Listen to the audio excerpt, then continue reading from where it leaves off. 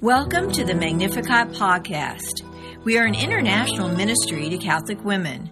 Throughout this series, we will pray together, share insights, and hear amazing testimonies, typically from women of faith who have been touched by the power of the Lord in their lives. This is a decidedly Catholic podcast, and in this series you will hopefully learn more about the Catholic faith, God, the Blessed Mother, and much more. Thanks so much for joining us. Now let's listen to a great program.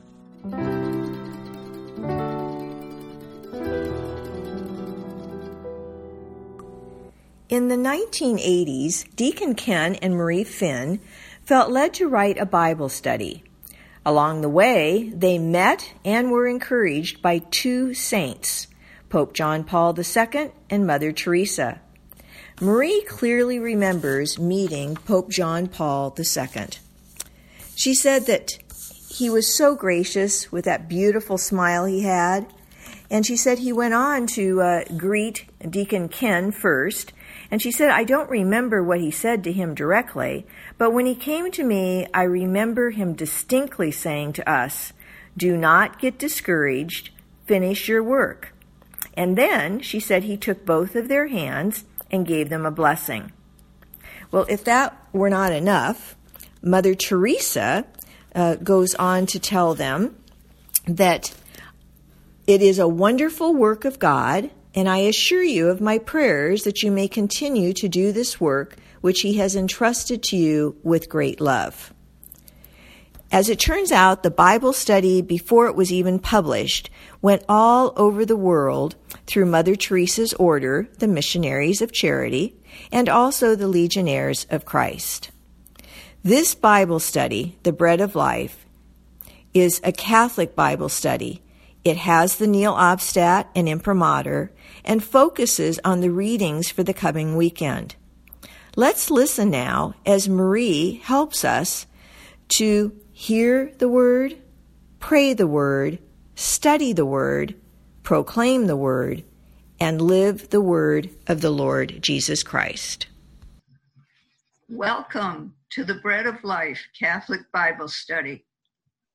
The Paraclete, the Holy Spirit whom the Father will send in my name, will instruct you in everything and remind you of all that I have told you.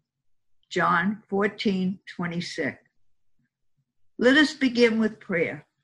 In the name of the Father, and of the Son, and of the Holy Spirit. Amen. Father, I cannot understand your word without your grace. I acknowledge my weakness so your power can reach perfection in me. Send your Holy Spirit to remind, teach, and guide me to the truth. And may I share as soon as possible whatever you teach me. Amen.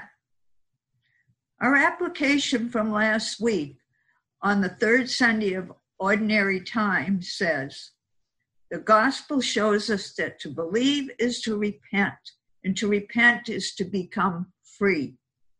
This week, look around in your family, school, and work, and see where you may need to repent. An oppressed, lonely, and helpless one may be someone who is very close to you.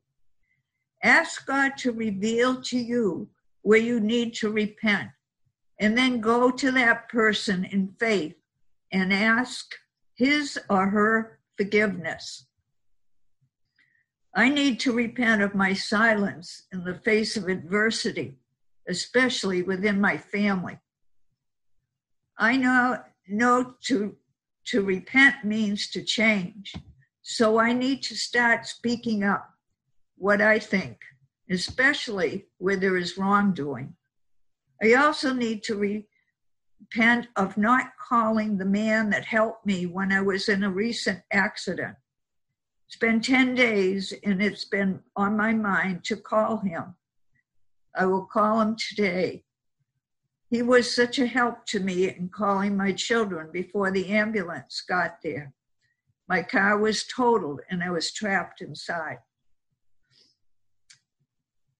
I hope you who are listening and trying to apply these applications to your life The Lord of hosts is here for you, listening to your heart. This coming Sunday is the fourth Sunday of Ordinary Time. The Gospel is Mark 1, 21 to 28. Last week, the Gospel was about the call of the first disciples. Now we go into Jesus' teaching with authority in the cure of the demoniac. Let us begin the Gospel of Mark 1, 21 to 28. Then they came to Capernaum, and on the Sabbath, Jesus entered the synagogue and taught. The people were astonished at his teaching, for he taught them as one having authority and not as the scribes. In their synagogue was a man with an unclean spirit. He cried out, "What have you to do with us, Jesus of Nazareth? Have you come to destroy us? I know who you are, the Holy One of God." Jesus rebuked him and said, "Quiet, come out of him." The unclean spirit convulsed him, and with a loud cry came out of him. All were amazed and asked one another, "What is this? A new teaching with authority? He commands even the unclean spirits, and they obey him." His fame spread everywhere throughout the whole region of Galilee. The Gospel of the Lord. Let's go into the questions. When Jesus and his disciples came to Capernaum, what did he do on the Sabbath? Mark 1:21. He entered the synagogue and taught. Can you imagine yourself listening to Jesus teaching? We do that every time we listen to the gospel proclaimed. What did Jesus do in Galilee, and for what purpose did he say he has come? Matthew 4:23 and Mark 1:38 to 39. He went all around Galilee, teaching in their synagogues, proclaiming the gospel of the kingdom and curing every disease and illness among the people. And Mark 1:38 to 39 says, he told them, "Let us go on to the nearby villages, that I may preach there also. For this purpose have I come." So he went into their synagogues, preaching and driving out demons throughout the whole of Galilee. So in Galilee, Jesus taught in their synagogues, and the purpose he had come was to preach the gospel of the kingdom and cure people, heal them. That's the fourfold ministry of Jesus, was to teach, preach, deliver, and heal. We are called to do as he did. 3, about what were the people astonished at his teaching, and like whom did he teach? As one having authority and not as the scribes. Mark 1:22. 4, at what were the Jews amazed? Where did Jesus say his teaching came from? And who will know whether his teaching is from God or whether he speaks on his own? John 7:15 to 18 says, the Jews were amazed and said, "How does he know scripture without having studied?" Jesus answered them and said, "My teaching is not my own, but is from the one who sent me. Whoever chooses to do his will shall know whether my teaching is from God or whether I speak on my own. Whoever speaks on his own seeks his own glory, but whoever seeks the glory of the one who sent him is truthful, and there is no wrong in him." They were amazed that he knew scripture without studying it.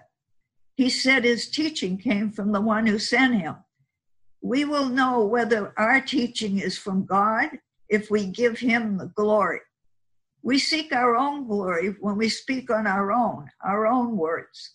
This question makes me look at myself and see how many times I seek my own glory, looking for attention. That really is the sin of pride. Many times I have had to confess that sin. 5. Who has established the existing authorities? Romans 13:1 says, "Let every person be subordinate to the higher authorities, for there is no authority except from God, and those that exist have been established by God." So God has established the existing authorities. 6. What does the Son of Man have authority to do on earth? Matthew 9:6-8 says, Jesus knew what they were thinking and said, "Why do you harbor evil thoughts? Which is easier to say, 'Your sins are forgiven,' or to say, 'Rise and walk'? But that you may know that the Son of Man has authority on earth to forgive sins." He then said to the paralytic, "Rise, pick up your stretcher, and go home." He rose and went home. When the crowd saw this, they were struck with awe and glorified God, who had given such authority to human beings. The Son of Man has authority to forgive sins. We receive that forgiveness every time we go to confession. 7. Who was in their synagogue? A man. What did he have? An unclean spirit. And what did he cry out to Jesus? "Have you come to destroy us? I know who you are, the Holy One of God." Mark 1:23 and 24. 8. What did Jesus do? He rebuked him and say to the man with the unclean spirit, "Quiet, come out of him." Mark 1:25. 9. What did the unclean spirit do and what came out of him? Mark 1:26. It convulsed him, and with a loud cry came out of him. 10. Who was amazed? All were amazed. About what? A new teaching with authority. And what did they ask one another? What is this? A new teaching with authority? He commands even the unclean spirits, and they obey him.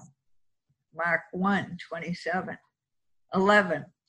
What spread everywhere throughout the whole region of Galilee? Mark 1:28. His fame spread. 12. What has the grace of God done for us?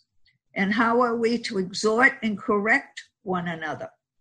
Titus 2:11-15 says, "For the grace of God has appeared, saving all and training us to reject godless ways and worldly desires and to live temperately, justly, and devoutly in this age, as we await the blessed hope, the appearance of the glory of the great God and of our Savior Jesus Christ, who gave himself for us to deliver us from all lawlessness and to cleanse for himself a people as his own, eager to do what is good.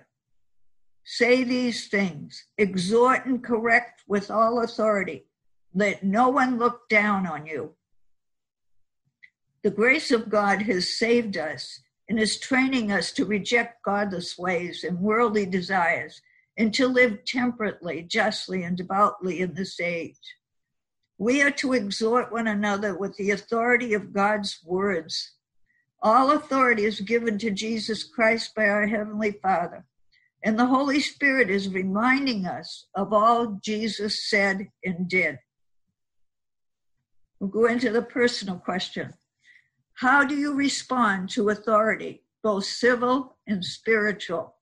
Be specific. Give some examples. What are the areas in your life that call for you to exercise authority? And how do you exercise that authority? Well, Deacon Ken, in a book in the Bread of Life book dated 1993 to 2000, said, "With reluctance, I still have difficulty in obeying an authority that dishonors God. Abortion, homosexuality, pornography. I preach against the above. Being legal doesn't mean being moral." Then I said, I obey the authorities if they are in line with God's word. I will not go against what God has taught me through his word. I thank him for giving me his spirit and the gift of discernment to be able to distinguish in the church who is walking with him and is in submission to God. When Ken was alive, and now too, a scripture that really speaks to me is 1 Corinthians 11:3. The head of every man is Christ. The head of a woman is her husband, and the head of Christ is the Father. Even Jesus was under headship. With Ken, I knew he had authority over me, and I thank God for giving me a husband who was under Christ's headship and followed his ways. If I thought this car was better than that one, and Ken thought the opposite, I submitted to him. But we lived our marriage deferring to one another, talking it over, submitting to one another, listening and honoring one another. We'll go on to the commentary. Capernaum was a thriving city with wealth, sin, and decadence. This was an ideal place for Jesus to challenge both Jews and non-Jews with the good news of God's kingdom. Most Jewish teachers often quoted from other well-known teachers to give their words meaning and authority. Jesus did not do that because he knew exactly what Scripture said and meant. He taught with authority because he knew the source of his real authority. The people were amazed at the power of his teaching, and even when he was confronted by the demon, he ordered him out with total authority. Jesus was in full authority because he was in full obedience to his Father's will. His authority was not from the law or the scribes. His authority came from doing his Father's will and being one God with the Father. Jesus tells us in the story of Martha and Mary that Mary has the best gift, and that gift is the art of listening. Jesus could command authority because he listened and respected the authority of his heavenly Father. He wants us to call on his authority whenever we are confronted by evil spirits or of evil situations. We can always have access to his authority as long as we are doing the will of his Father. The church commands with the authority of Jesus because of his promise and command in Matthew 16:18-19. You are Peter, and upon this rock I will build my church, and the gates of the netherworld shall not prevail against it. Whatever you bind on earth shall be bound in heaven, and whatever you loose on earth shall be loosed in heaven. We can call on that authority in Jesus' name, and through the power of the Holy Spirit, tell that mountain to go into the sea, cast out demons, heal the sick, or give sight to the blind. Thank you, Jesus. The application of this week's first reading reveals how the prophets listened. The second reading encourages time to be spent with the Lord. The gospel shows the authority and power in Jesus' teachings. This week, listen to those around you and see who is in deep need of spiritual healing. Take time each day to present this person to the Lord. And in Jesus' name and through the power of his Holy Spirit, seek healing for that person. Jesus' authority will reach through you and bring a healing physically, emotionally, and spiritually. Stay in the Father's will by being obedient to Jesus' command to love one another as I love you. John 15:12. Let's close with a prayer. Father, thank you for your presence here. Thank you, Holy Spirit, for teaching us all and reminding us of all that Jesus said and did. Thank you for your presence. We love you, we thank you, and we praise you. Our Father, who art in heaven, hallowed be thy name. Thy kingdom come, thy will be done, on earth as it is in heaven. Give us this day our daily bread, and forgive us our trespasses, as we forgive those who trespass against us. And lead us not into temptation, but deliver us from evil. Amen. In the name of the Father, the Son, and the Holy Spirit. Amen. Have a blessed week. To more fully participate each week, you may visit the St. Dismas Guild website at stdismasguild.org. That's stdismasguild.org to either purchase the Bread of Life Bible Study book or download the complimentary lessons. In 1989, Deacon Ken and Marie Finn began this prison, pro-life, and pro-family ministry to remind us that the Paraclete, the Holy Spirit, whom the Father will send in my name, will instruct you in everything and remind you of all that I have told you. John 14, verse 26. God bless. Thanks so much for listening to this Magnificat podcast. Have you been touched by our time together? If so, for more information or to find a Magnificat chapter near you, go to our website at magnificat-ministry.org or visit us on social media. We would love to hear from you.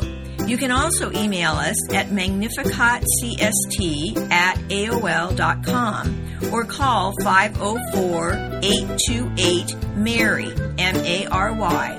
Until the next time, may God bless you.